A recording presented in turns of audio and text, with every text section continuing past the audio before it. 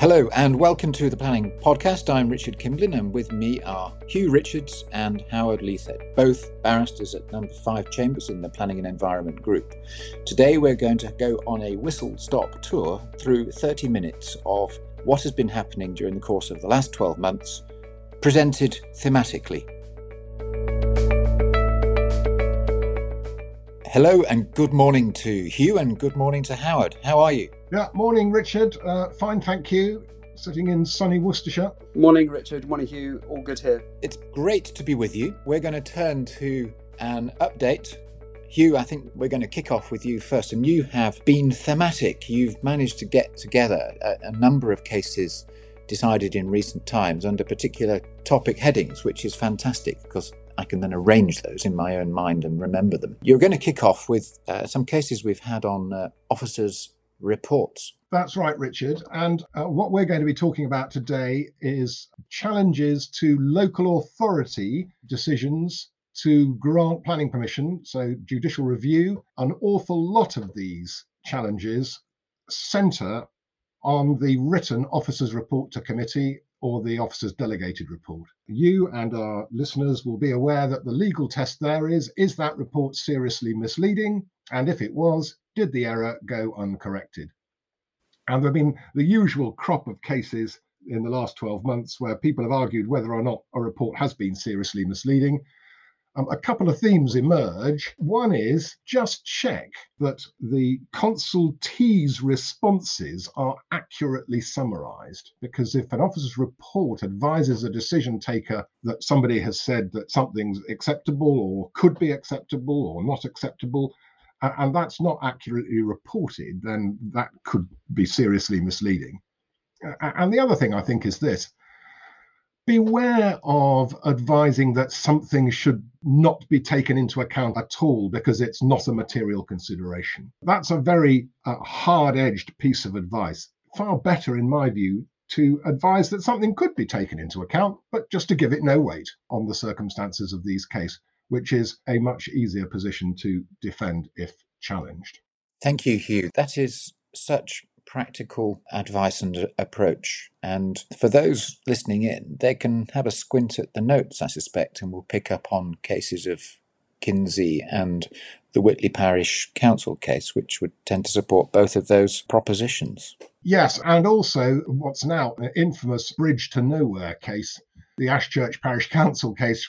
You'll recall that the officers in that case were told not to take into account the impacts of the houses that were going to be built on the other side of the bridge. And the Court of Appeal said, well, that's not right. It's plainly a material consideration. The impact of the houses being facilitated by this bridge, you've got to take it into account. But what weight you give it, of course, is entirely a matter for the decision taker. The problem in that case was that the officers had told the members, do not take it into account at all. It is not material. And that was where they went wrong. Okay, let's turn then to some cases which decision takers should particularly bear in mind. That's our next series of topics, really, and it's the identity of the decision taker. That's illustrated by the Romeo Dance Academy case. In the council's scheme of delegation, officers were delegated authority to determine planning applications in a number of circumstances, but so long as the officers did not think that the decision was, quote, controversial, unquote. And of course, officers decided to approve an application that had attracted a serious number of objections, but officers decided that they still had power to determine the application. So they did, and the objectors didn't like it.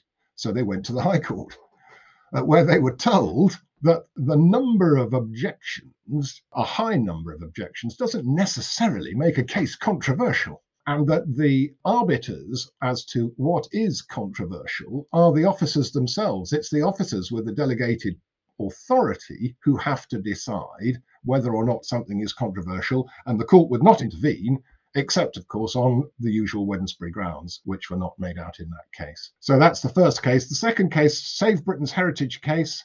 Planning permission granted, objectors disappointed, their solicitors write to the council solicitors complaining about the decision and the process thereof. The council solicitors write back and say, well, these were the reasons for why we granted permission. and a judicial review claim was launched on the back of that solicitor's explanation. Whereas, in fact, the council's own solicitors had not stated accurately the reasons for the grant of permission. The reasons for the grant of permission were found on the face of the permission document itself and in the officer's report. And the court said, you've got to make sure that when you bring a High Court case, you're attacking the real decision. And in this case, attacking the solicitor's explanation was not attacking the true reasons for granting permission. And then there have been a whole series of cases on due process. Spitalfield's case and the Blacker case, they both involved the proper interpretation of the council's own code of conduct for the carrying out of committee meetings. So if you're going to complain about how a committee meeting was conducted, do look at the council's own code of conduct to tell you how the council has told you that they're going to be conducted. And then the last case to mention under this head, case of Wells. Again, a local objector puts in responses to an application saying to officers in terms, you must come and see this from my property. Only then will you be able to discern how dreadful it is going to be for me. And the case officer didn't, because there had been a previous enforcement case. And the case officer spoke to the enforcement officer, and the enforcement officer said, well, this is what I saw when I went out to the site. So the case officer said, thank you very much. That means I don't need to go. And the High Court said that was all perfectly lawful. Or at least not unlawful. Okay. Then our next case is interesting for two reasons, and it's the Village Concerns and Wilden Dean District Council case. This was an outline permission for up to 205 dwellings, and the first issue is, well, what does an up to 205 dwellings outline permission mean at the reserve matters stage? And the court held that if you've got an outline permission for up to 205 dwellings, a local authority cannot refuse the details of a scheme on the basis that the up to figure can't be accommodated on the site as a matter of principle. What the court said was, if you want the up to figure, you might have to have a housing mix in terms of size of properties principally that is not wholly what the applicant wants. So that, for example, if you get a planning permission for up to 205 dwellings, you can't then insist on 205 five-bedroom houses. You might have to compromise on your housing mix if you want to get 205 dwellings. If, on the other hand, you want a particular mix that only gets you 200 dwellings, well, that might be what you have to accept. So that was the first point. The second point is as important. The officers in committee, when briefing orally, got into a bit of a muddle as to what the effect was, and therefore their oral briefing was not consistent with the written officer's report. And the judicial review claim sought to take advantage of that in the context of the committee having therefore been misled. But the court said the starting point for any officer's advice is the officer's report. And what's said in the debate needs to be read in that context. However, the judge did say it will help if officers in debate don't contradict themselves with regard to what they say in the officer's report. An example of the courts giving officers a fair degree of latitude when it comes to oral briefing. Your scheme successfully got through committee. There are still a couple of pitfalls that can arise before you actually get a planning permission document in your hands. And the first is illustrated by the Gosia case, Southampton Airport runway extension. Resolution to grant by the committee had to be referred to the Secretary of State to see whether he wanted to call it in. And the Secretary of State said, yeah, well, we should make a decision within 7 weeks or so. Please, local authority, don't issue the decision notice until we've had a chance as to whether or not we want to call it in. The inevitable happened.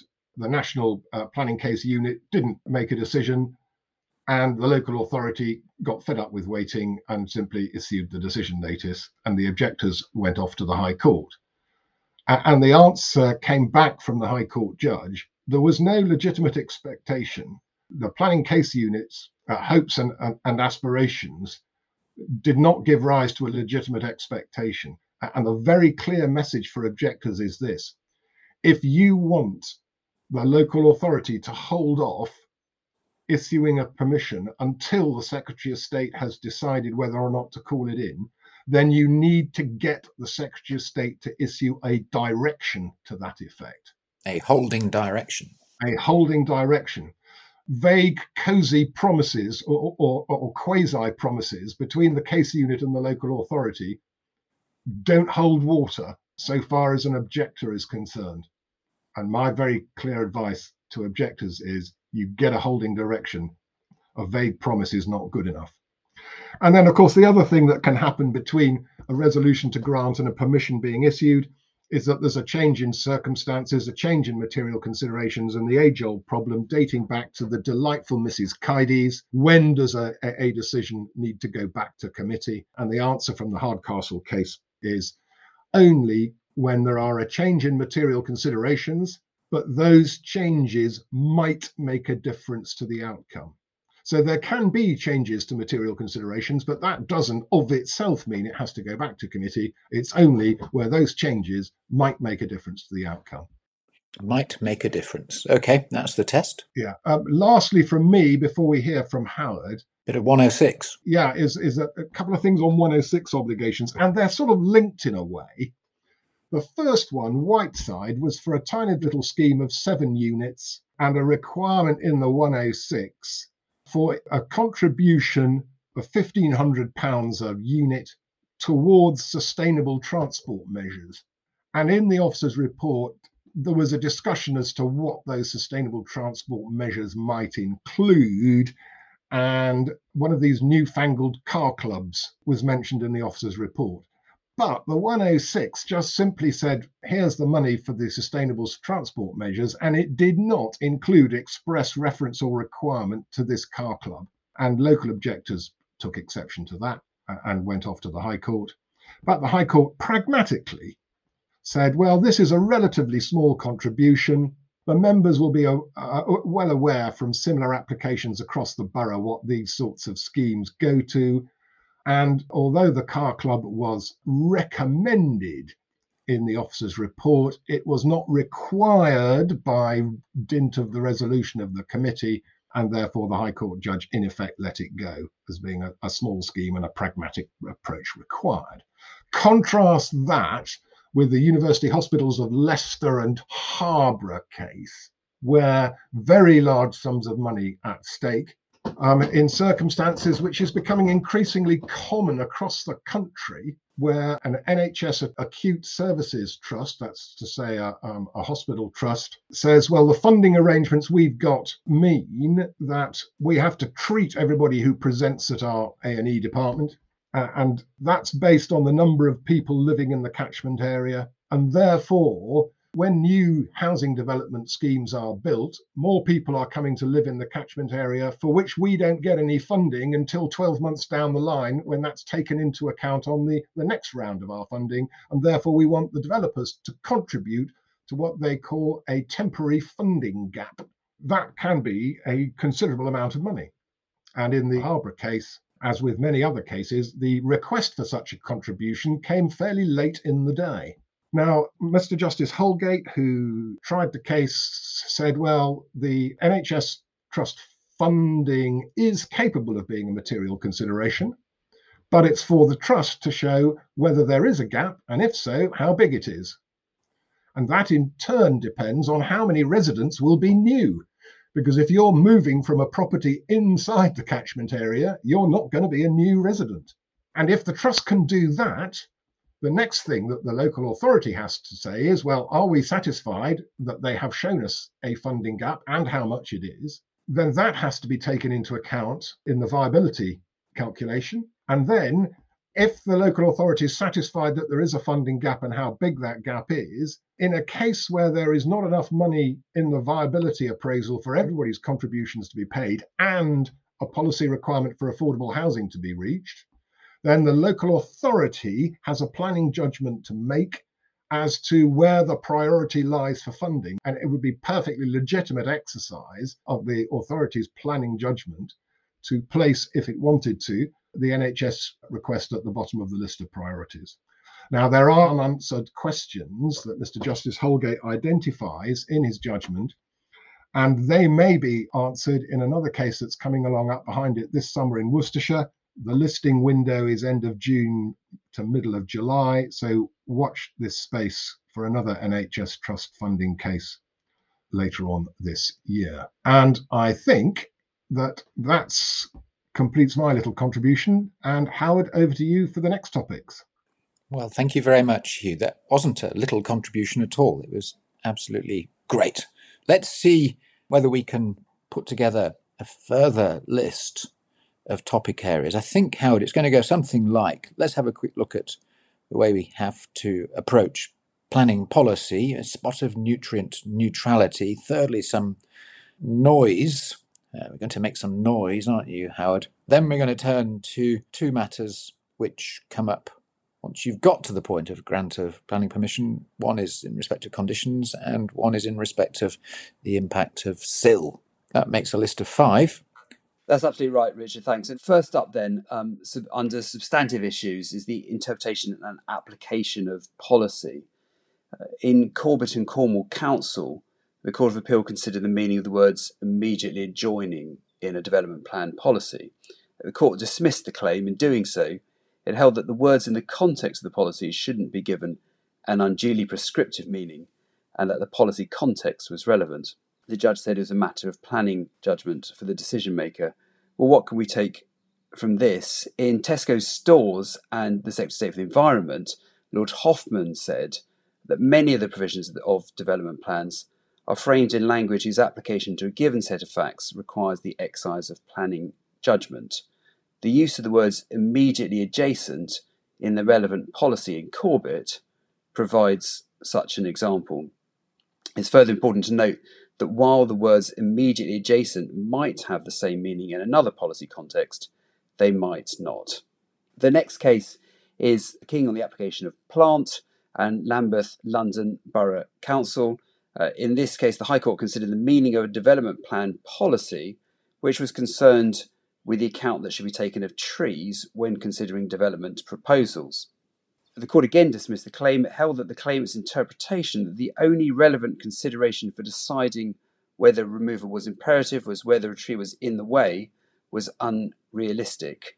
The takeout from this case is it again concerns the interpretation of a particular policy in a particular development plan, but it's worth taking note of the judge's view that the claimant's interpretation was, quote, unrealistic. Policies aren't academic treatises, but practical documents for real-world use. So, Richard, as you mentioned, the next topic up is nutrient neutrality, and the cases are on the application of Wyatt and Fareham Borough Council. This case was concerned with a challenge to the council's application of Nature in England's nutrient neutrality advice for the Solent when deciding to grant outline planning permission for the construction of 8 new houses on a site near to an Special Protection Area, an NSPA. The Court of Appeal dismissed the appeal and held that the duty required the council to make an evaluative judgment as competent authority, and that the conclusion it had reached as a matter of evaluative judgment was legally sound. The court further held that while the officer's assessment in the report may in part be infelicitously expressed, which is how the court put it, it did not accept that it was unlawful, and it held that there was no failure to comply with a Section 38(6) duty. So the takeouts are that the role of the court is not to perform the authority's evaluative judgment, but to determine whether that judgment was lawfully exercised. This judgment again demonstrates the reasonable benevolence with which the courts will read such reports, as Hugh has already said. Both the High Court and the Court of Appeal were critical of aspects of the officer's report, but ultimately the challenge failed. The next topic is noise, and the cases are on the application of James and Dover District Council. In this case, the claimant, Ms. James, sought judicial review of the decision of the defendant, a local planning authority, to grant planning permission to the interested party to develop its race circuit in an area of outstanding natural beauty. The court held that the purpose of paragraph 183 of the NPPF 2019, now paragraph 188, was to avoid needless duplication between the two schemes of statutory control, where the pollution control regimes operate parallel to the planning regime. The judge said that decision makers should assume that nuisance controls should operate effectively. She further said that the council had been entitled to consider the existing use as a fallback position, contrary to the claimant's arguments. The takeouts are these: where a statutory nuisance is alleged to exist on a site, it may be convenient to both the local planning authority and the owners to resolve the issue by the granting of a further planning permission that resolves the issue through the imposition of new planning conditions. But this case demonstrates that it's important not to confuse the separate statutory processes, and a local planning authority is entitled to consider the existing situation as a fallback position and is not required to consider what might abate the nuisance in the future. The next topic is conditions. On the application of Cathy and Cheshire West and Chester Borough Council, the claimant in this case, Mrs. Cathy, lived with her husband in a house which was formerly part of a farm owned by the interested parties. Of particular interest in this case is the approach taken by the judge on how to interpret Condition 2 to the relevant planning permission. This condition required the submission of an odour management plan by the interested parties. The judge referred to the 6 tests set out in the government's planning practice guidance concerning the imposition of conditions and concluded that the conditions should be read so as to impose no more than, quote, reasonable obligations on the interested parties. As a consequence, the judge said that the council was not only entitled but required to interpret the condition so that it did not impose a disproportionate or unjustifiable financial burden on the interested parties, and that the council did not therefore consider immaterial considerations by taking into account the interested parties' business model and financial circumstances. And so, Howard, from that, what do you think people should be taking away from Mrs. Cathy's case? I think what this case shows is the application of the concept of reasonableness in terms of conditions could have implications beyond the discharge of planning conditions. So, for instance, the authorities suggest that a court is entitled to consider the validity of a planning condition in a prosecution brought under Section 187A for the breach of condition notice. In this context, the implication of Cathy would appear to be that a court could consider not only whether the condition itself was reasonable, but also reasonableness in general when interpreting the condition. It seems to me this is a new idea. That's great. The other point which you raised about what might come up post the decision to grant is this SIL topic. And you're going to take us to the Braithwaite case in the Court of Appeal. In this case, it's on the application of Braithwaite and Melton Meadows Properties Limited in East Suffolk Council. The appellant developer had previously successfully challenged a revised demand notice, which included a surcharge for late payment of SIL.